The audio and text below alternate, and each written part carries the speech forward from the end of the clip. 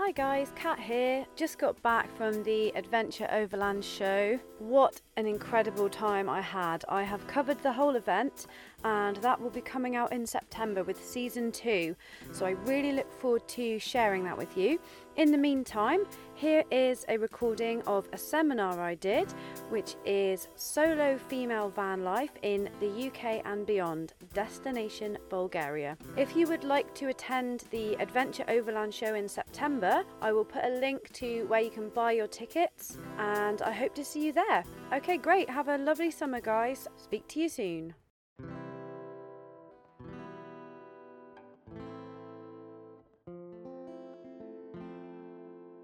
One, two. You can hear me at the back. Lovely. Well, it's 12:59, guys. Exciting. Right on time. Right on time. Isn't that nice? So, okay, guys. Well, thanks for coming.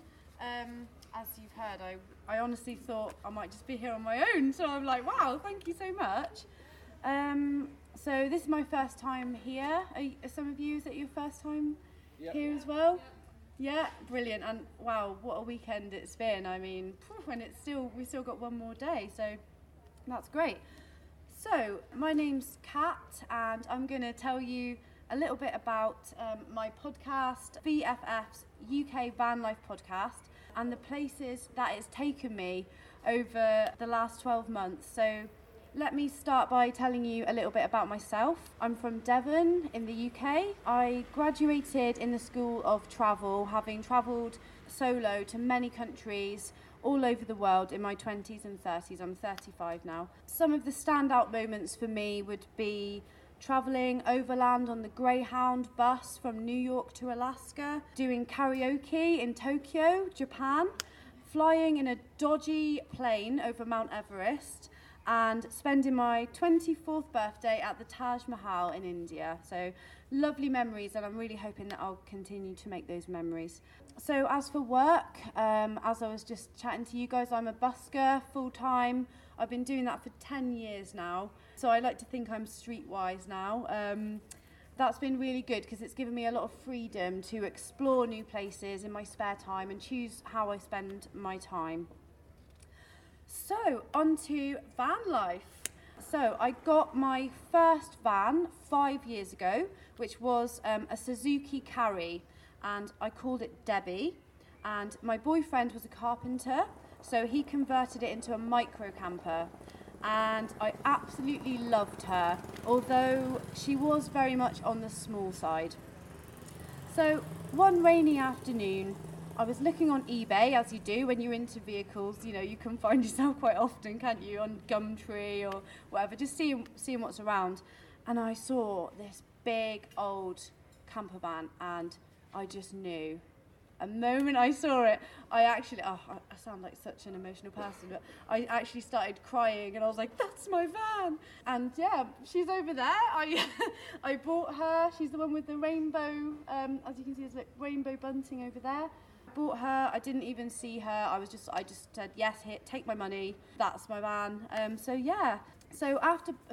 name is Ronnie. She's a Renault Trafic 1993 high top camper, and we also refitted her. So when we bought her, she had actually been refitted from the original 1993, but we decided to rip everything out and refit. And please do feel free to go and have a look. If you already haven't, I will be there after this chat if you want to go and have a nose in there and see what we did. So, after buying Ronnie, I'm not really like a social media kind of person, but I decided, I'm going to go and join some van life groups. So, I joined some van life groups, and I was really amazed to have access to all these people that shared my love of travel and vans. I really wanted to actually talk to these people and hear all about their life stories and how did they come to this place. And I also thought that maybe if I had an excuse to interview more van lifers, that it would help me with my own anxieties. Even with all my experience as a solo traveller, I really considered myself, quite fearless in the way that I've explored the world. I was really shocked to find that when I was in Ronnie and I was going up to Dartmoor or anything like that, I was really scared, and I would get freaked out when camping on my own, and my imagination would just run wild. You know, I'd be in there and I'd hear a little noise and I'd be like, oh my God, what's that? Someone's coming. They're coming to get me. You know, that was what was happening. So after joining these social media groups, I also noticed that a lot of other women had posted really similar feelings about, you know, feeling anxious and nervous about going out on their own. So I really felt like I wanted to do something that would like empower them and myself to become braver and achieve their dreams, you know, not let their anxiety stop them like I felt it was stopping me. And really, that's how the podcast was born. I ended up having some incredible conversations with other women, and it was really inspiring just hearing about their experiences, really. But the conversation that made the biggest impact on me was when I spoke to Jodie. So at the time of the interview with Jodie, I wasn't in a happy place. I was in a really grotty shared house. It was really dirty and just depressing. It didn't feel like home. And I was feeling a little bit hopeless about the future and where I would live. You know, we all know that the UK does have a housing crisis. You know, a lot of people are forced into accommodation that they might not choose, and often they can't afford as well. So a little bit about Jodie. So Jodie was my age, independent, well-travelled, you know, we really connected, very similar mindset. And I was so inspired, you know, hearing her story. She toured with bands around Europe, you know, she drove them around, and she had a Ford Transit van which she drove down to Portugal to surf for 6 months. Jodie also told me that she had a house in Bulgaria. What she'd done, she just Googled cheapest place to live in world. Bulgaria came up, and as she said, well, I just drove to Bulgaria and bought a house. You know, no big deal. And you know, she was so casual about this, and what I saw was an epic journey that I thought, oh, okay, maybe it's not so difficult after all. So an idea started to formulate in my mind. I forgot a bit. I might have said this bit, sorry. So I'd actually always just wanted to live, you know, in a field in a caravan. Did I say that bit? Oh, good. That's good. I'm glad. But, you know, this is almost impossible in the UK, you know, unless you've got a lot of money and you're, you know, familiar with the planning permissions. So I just kind of given up on that. So when I heard she'd bought this house, you know, in Bulgaria, I was like, okay, maybe I could go to Bulgaria and I could get a bit of land and have my caravan. You know, I looked at the house prices. I mean, I don't know if you guys have ever really looked in this area, but I mean, you can buy a house for £1,000 in Bulgaria. It's very cheap. So I ran this idea past my boyfriend, and he told me he thought it was stupid. Well, that did it. I was going to Bulgaria. So how was I going to get there? I thought about this podcast and how I wanted to prove to people that they could be brave, and I knew I had to drive there, didn't I? So this might not sound much to some of you experienced overland types, but something about me is that I have always been a very nervous driver. I failed my driving test 5 times because I'd be so nervous that I would so in my head that I drove straight through a red light and things like that because I was just so tense. So, you know, the thought of this trip was very overwhelming to me. Also, I'd never driven more than 250 miles in one go. The UK to Bulgaria is about 2,000 miles, just to give you some perspective. But something in me knew that this was my chance and I had to be brave and give it a try. So I booked my ferry ticket over to France, and with Jodie's help began planning a route that would take me through France, Germany, Austria, Hungary, Romania, and finally to Bulgaria. As I said, approximately 2,000 miles, which I was expecting would take me around 10 days. So I had 2 weeks, right? I made this decision and then I had 2 weeks before I would leave. I don't know about you guys, but I always find it's best to book the ticket first because that puts a bit of a fire under you and you're like, oh my God, I've paid the money, I've got to go. The planning kept me too busy to worry, but the moment I got on that ferry to France, I felt like I'd made a huge mistake. I was on my own in this little cabin, and I was just laying there thinking, like, what have you done? Like, what have you done?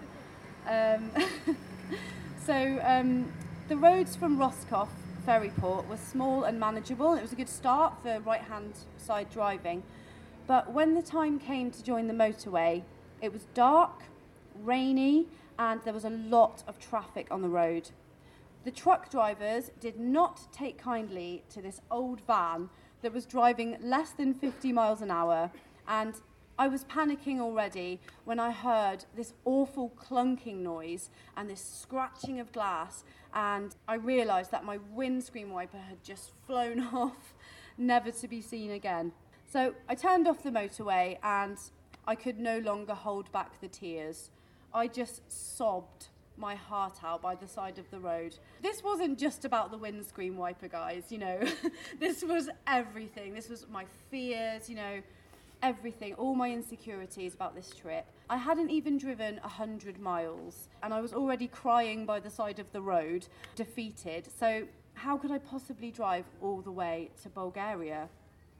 That day got worse as I managed to spill diesel all over myself and my shoes at the petrol station, ruining some of the only clothes that I had brought with me. And I don't know if any of you guys have ever spilt diesel on something.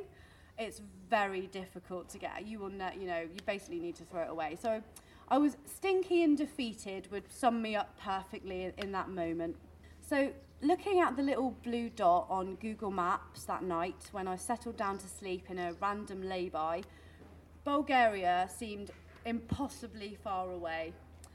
Before I passed out from complete emotional exhaustion, I actually posted a message on social media about my day and how I was feeling, you know, how awful it had been.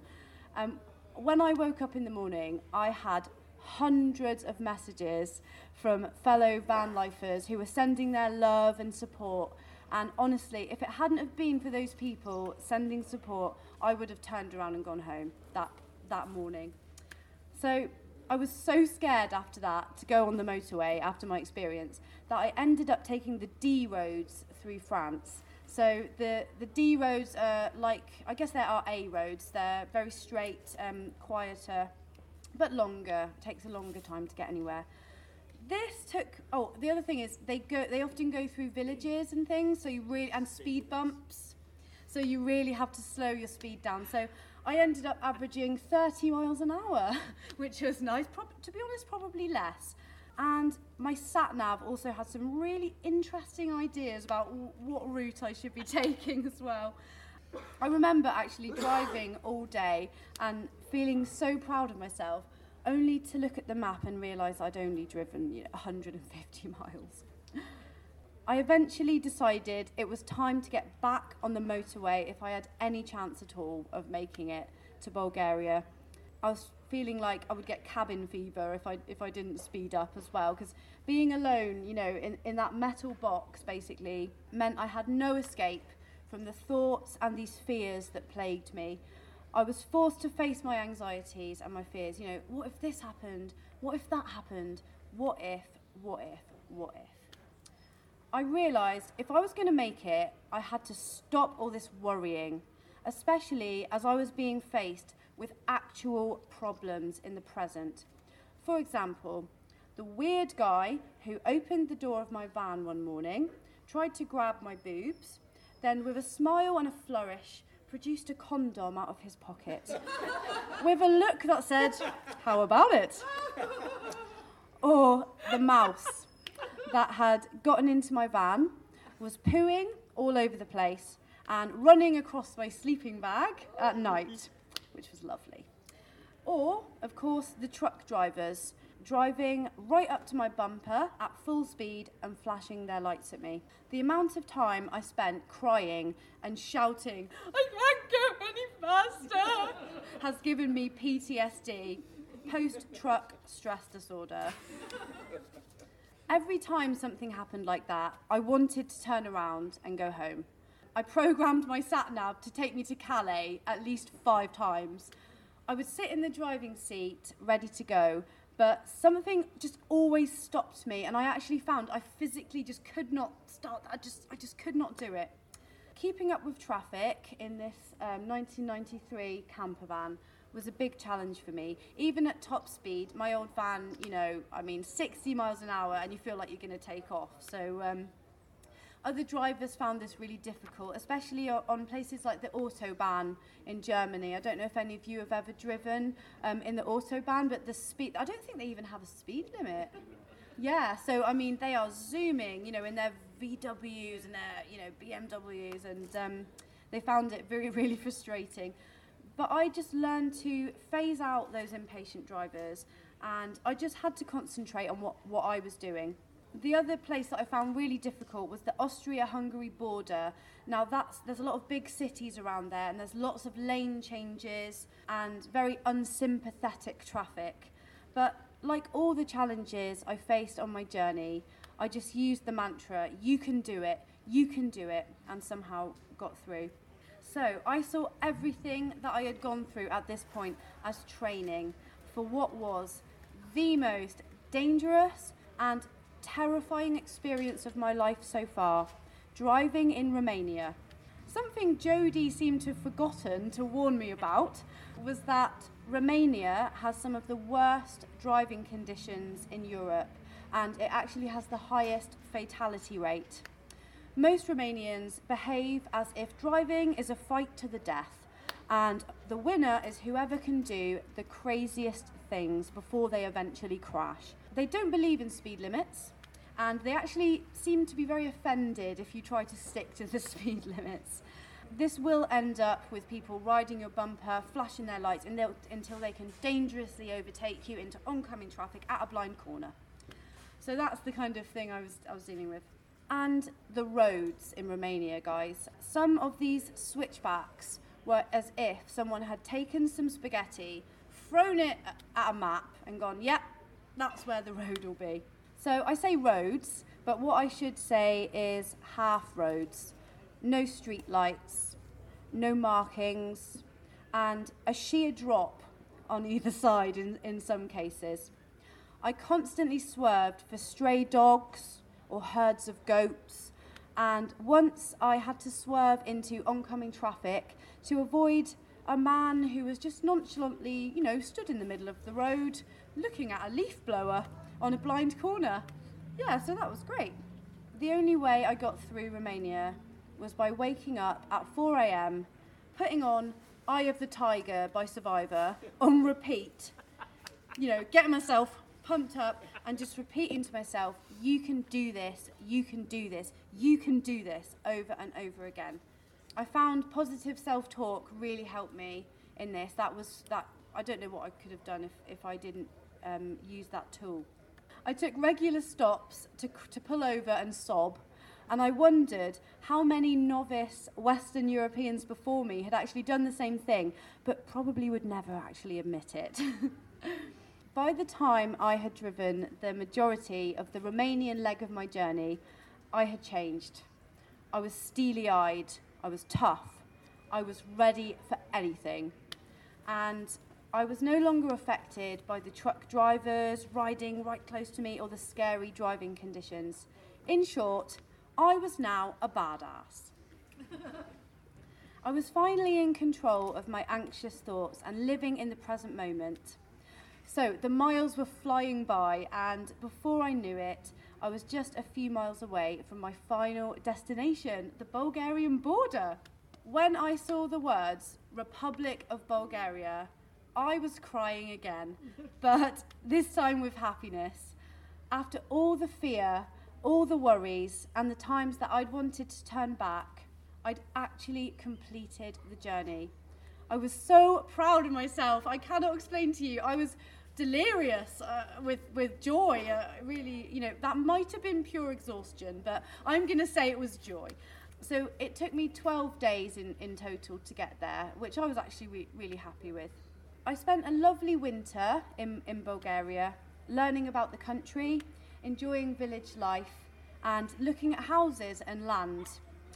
And in February, I made my return journey to the UK, not through Romania, but south through Greece, Italy and France.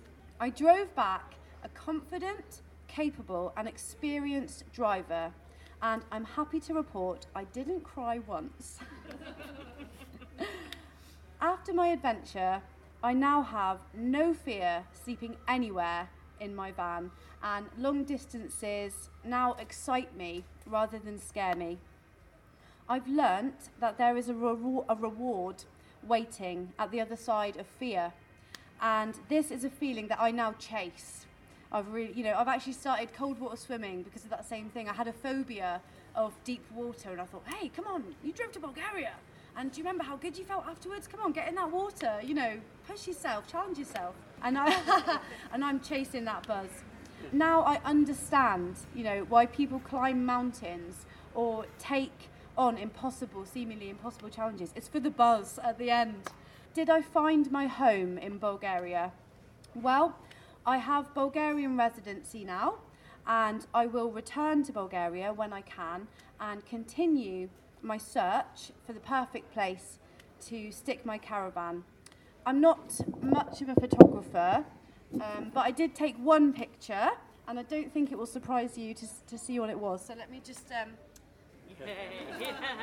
That's the Republic of Bulgaria sign. Thank you very much. Thank you.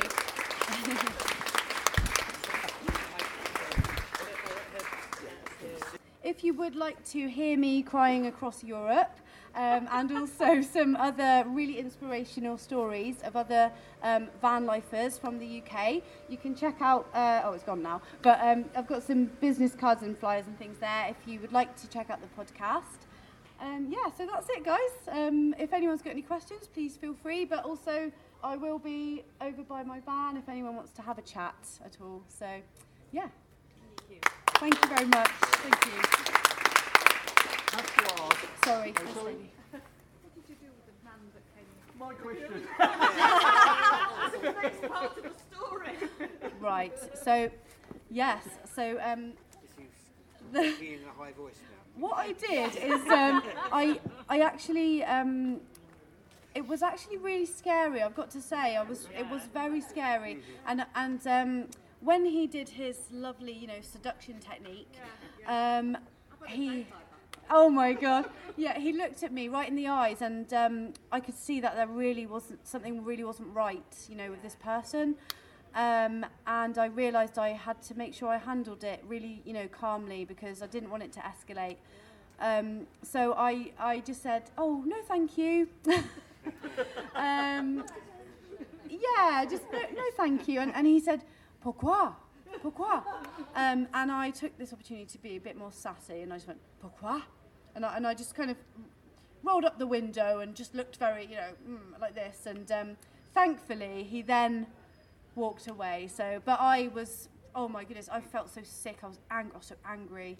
I was so angry with him. I was furious. So I just got out of there, parked up somewhere, and I actually recorded an audio of me just being like, "You'll never believe what just happened to me." And I was considering reporting him to the police, actually, but because I was on a journey, I didn't really have time to do that. So I just thought, okay. But I did actually, so have you guys heard of Park4Night, the app Park4Night? Yeah, if anyone hasn't heard of this, it's an app that's really good for finding park-ups if you're in an unfamiliar place. It's free.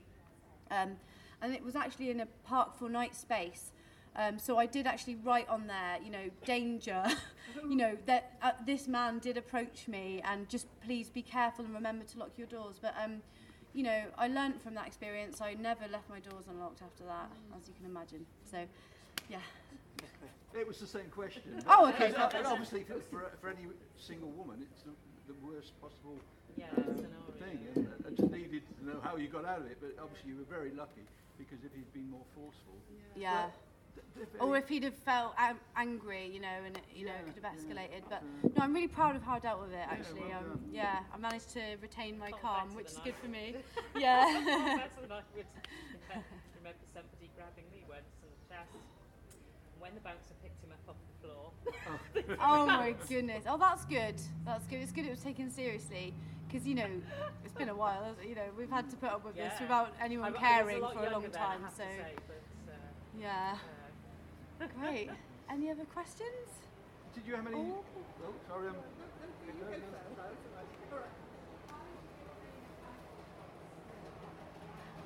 Great question. So, my lovely van, okay, travelled 4,000 miles without really a hitch.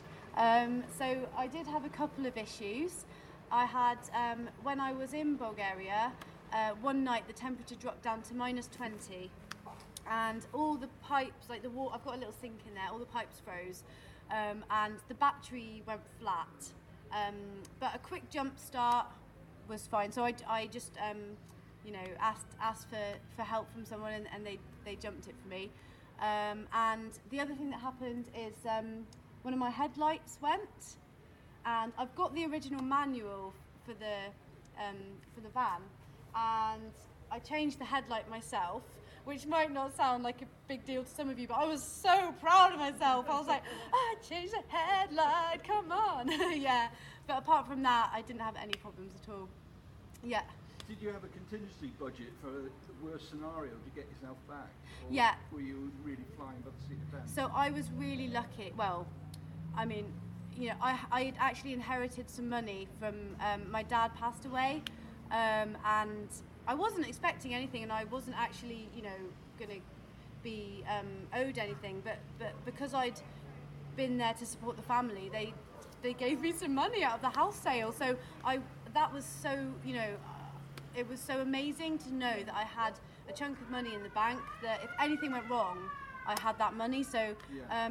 but like the chicks say, you don't actually need, you can rely on the kindness of strangers in these situations. And a lot of the time, it's when you have no money and you're broken down and all those things, that's when you make those really important connections with people, and you can share kindness and, so But that's the it's a situation fail-safe there. for you, and that obviously was some peace of mind, really. That you knew you could get out of it. Absolutely. But would you do it if you Absolutely. hadn't got that sort of fail-safe? I think I probably would definitely have. I don't know if any of you saw Jerry Mulligan the other day.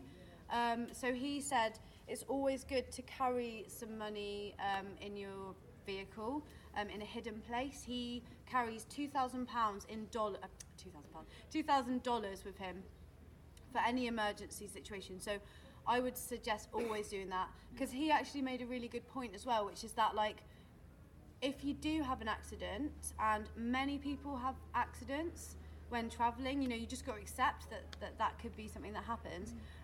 It's really handy if you can settle it in cash there and then and continue your journey. Definitely. Yeah.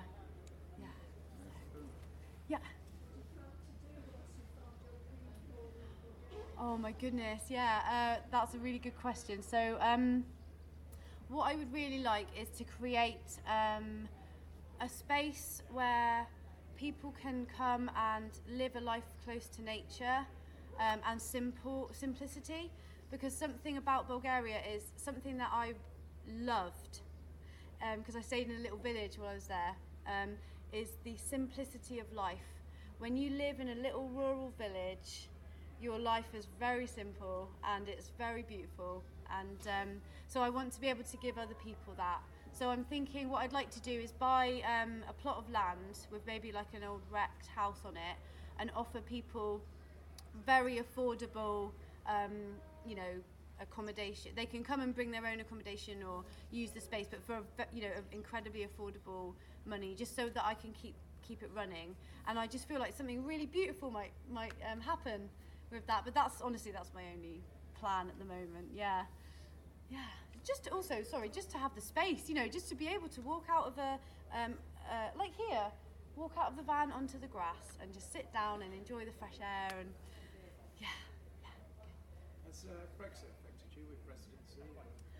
That's a really good question. So I actually did this trip between lockdown 1 and 2, because I knew that if I waited until after Brexit, my chance was gone. So that was very like a moral dilemma for me to be travelling in this time, but I made the decision to go, and obviously because I was isolating and everything, I felt like I knew I could be responsible and just go for it before Brexit, because but actually, funnily enough, Bulgaria are still giving people residence cards. So if anyone has looked into Bulgaria or you're looking into it, just be aware that actually at the moment, even though Brexit's happened, you can go over there and you can get your residency. And it is so easy. It took me like about 10 minutes. Seriously? Yeah. Wow. But Bulgarian, no, not at all. Not for residency. No, it's £30.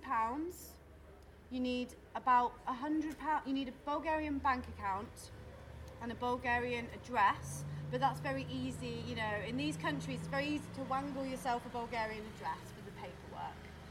You know, so that's up to you how you feel about doing something like that. And yeah, so £100 in your bank account, Bulgarian address, 30 quid, and 10 minutes at the office, and you're done. And then you get your 5-year residency card. Yep. Yeah. They reckon it's not going to change for another year, but obviously with these things, they change, you know, they change very quickly. Yeah. So Okay. it's 5 years, not permanent. Pardon? It's 5 years, not permanent. Yeah, so I've got my 5-year residence card, and then I think there's another application if you want to become a permanent resident. But Bulgaria, the president or the prime minister of Bulgaria has made it incredibly clear that British people are welcome to come to Bulgaria. You know, we're welcomed there. So I think they'll make it easy for us, even in this time, to go there. Sorry, did I see a hand somewhere then? Oh, yes, yes. Did you actually have any accidents in the vehicle? You know, car accidents? No. Touch wood, yes. I am known to reverse into things every now and then. But no, I'm actually at a point now where I feel really like I understand the size of the vehicle, and I feel very confident driving on all sorts of different roads, and that just feels fantastic, because when I first picked this up, the drive home, I was going at like 15 miles an hour, and I was just like, this steering wheel is so big, I don't know.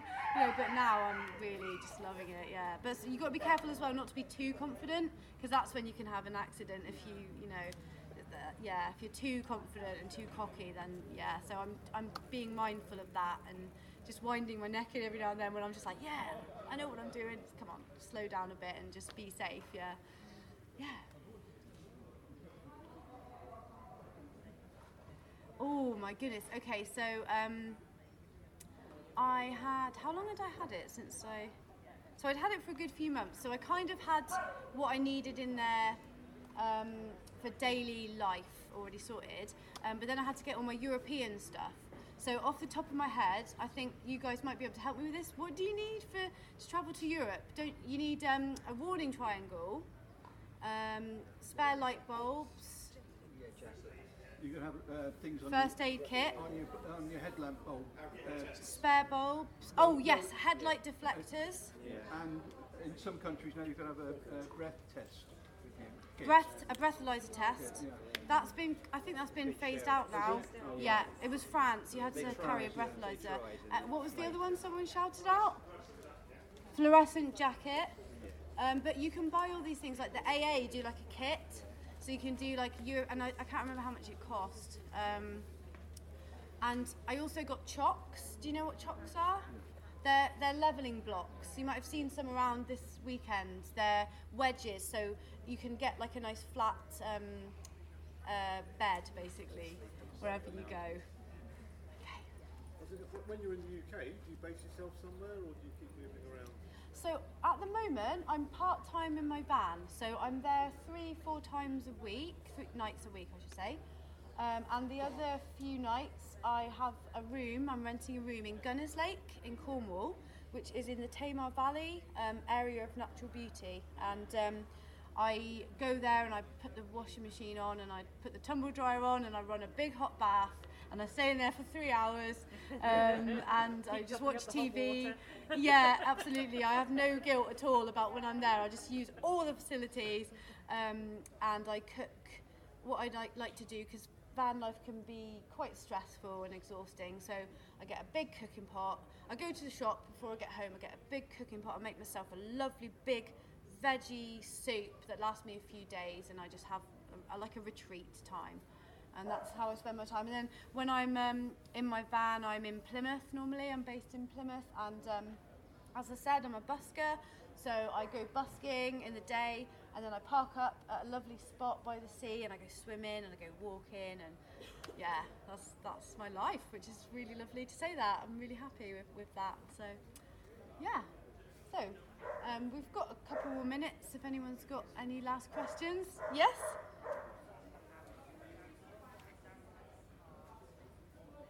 Oh my goodness, there are loads. I'm probably not the best person to ask because I am a busker, and that's been how I've made my money. Let me think who's the best person to talk to. Have you spoken to Tash and John over the weekend at all from Life Beyond Bricks? They would be good ones to speak to. I think they make a living travelling. John and Mandy, YouTubers here. Let me think off the top of my head. No, I'm sorry, I'm the worst person to answer that one. I do apologise. Sorry, I saw another... Could you paraphrase the question? I couldn't quite hear it. So what's a good way... The funny thing is, actually, I did a whole episode on working on the road. I just can't remember what I said. But yeah, if there's an episode on my podcast, it's all about working on the road. So it's got all the different things, because I've actually done a lot of voluntary work and stuff, but obviously that's not paid. But you do get, a good exchange, and it makes your money last longer. So you could have a job, for example, you could work in a cafe all summer, and you could have a bit of money, and then you could spend the next 6 months doing these volunteer exchange things and making that money really stretch and getting your accommodation and your food, but working on the road, episode 12, I did know it at some point. Yeah.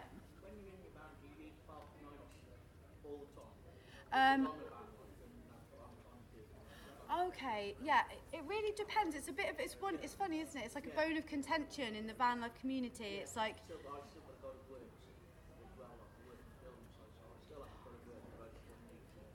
yeah, no, I would definitely recommend it. Yeah, 100%, because it makes you feel safer as well. Because they might be places that you'll see other camper vans. The reviews, yeah. There's a review system on Park for Night, which is where I put the review about that guy. Yes, but what I will say, I don't know. What I actually said this in the episode about working on the road as well. You've really got to read between the lines with reviews. Like, just because somewhere's got 5 out of 5, don't assume you're safe in that space. You need to remember that, But yeah, I would highly recommend it. I think there's another one, there's a few out there.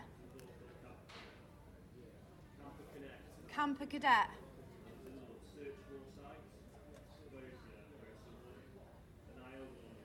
iOverlander.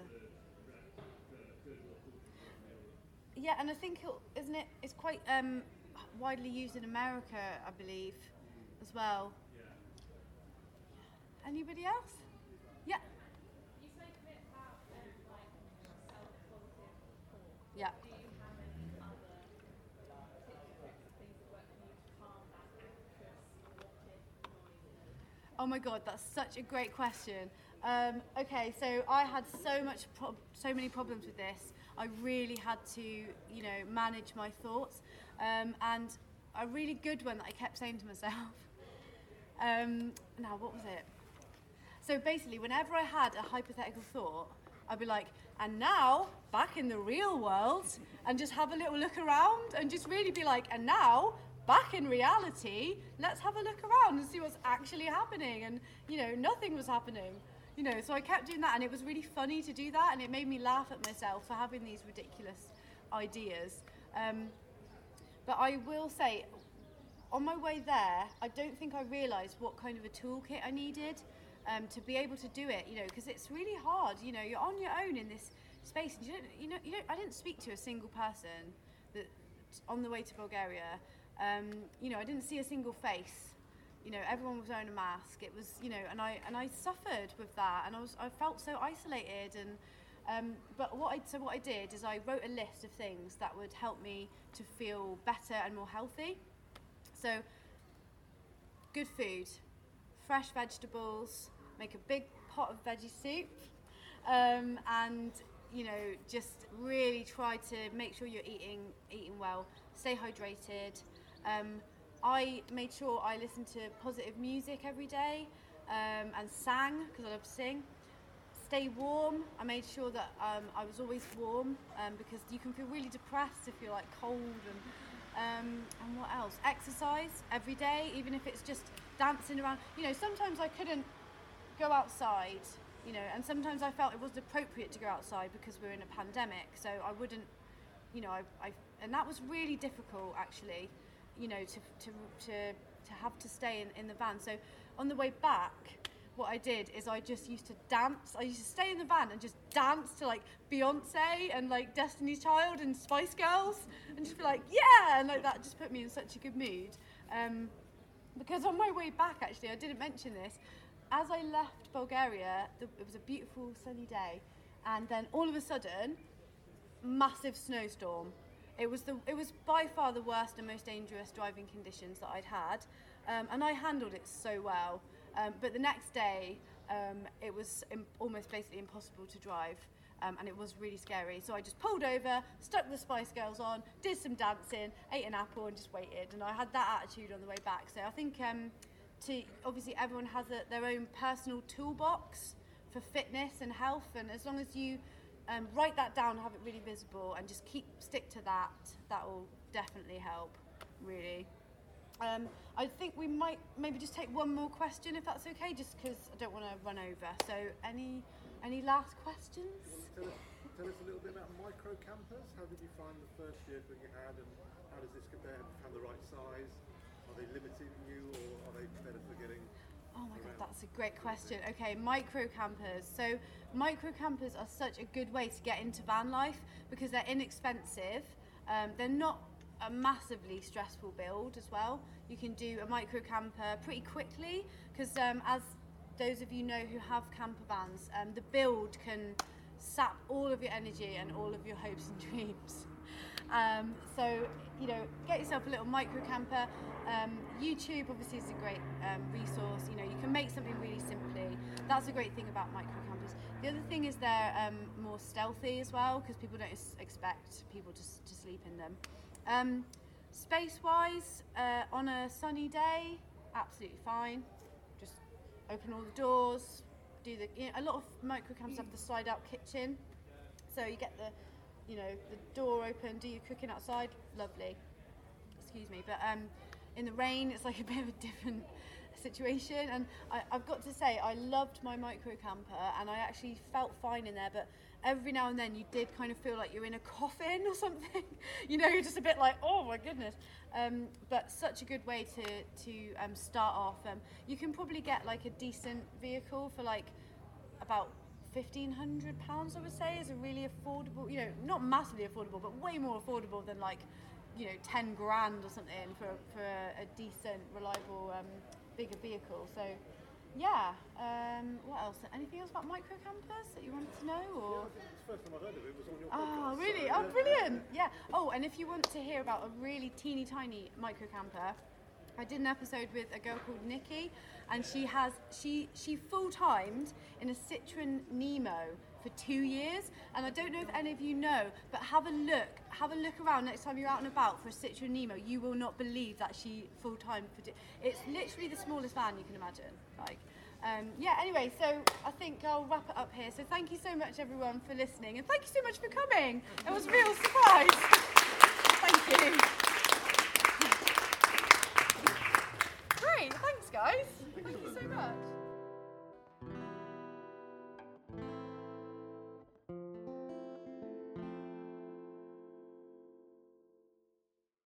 Thanks for listening to this bonus episode.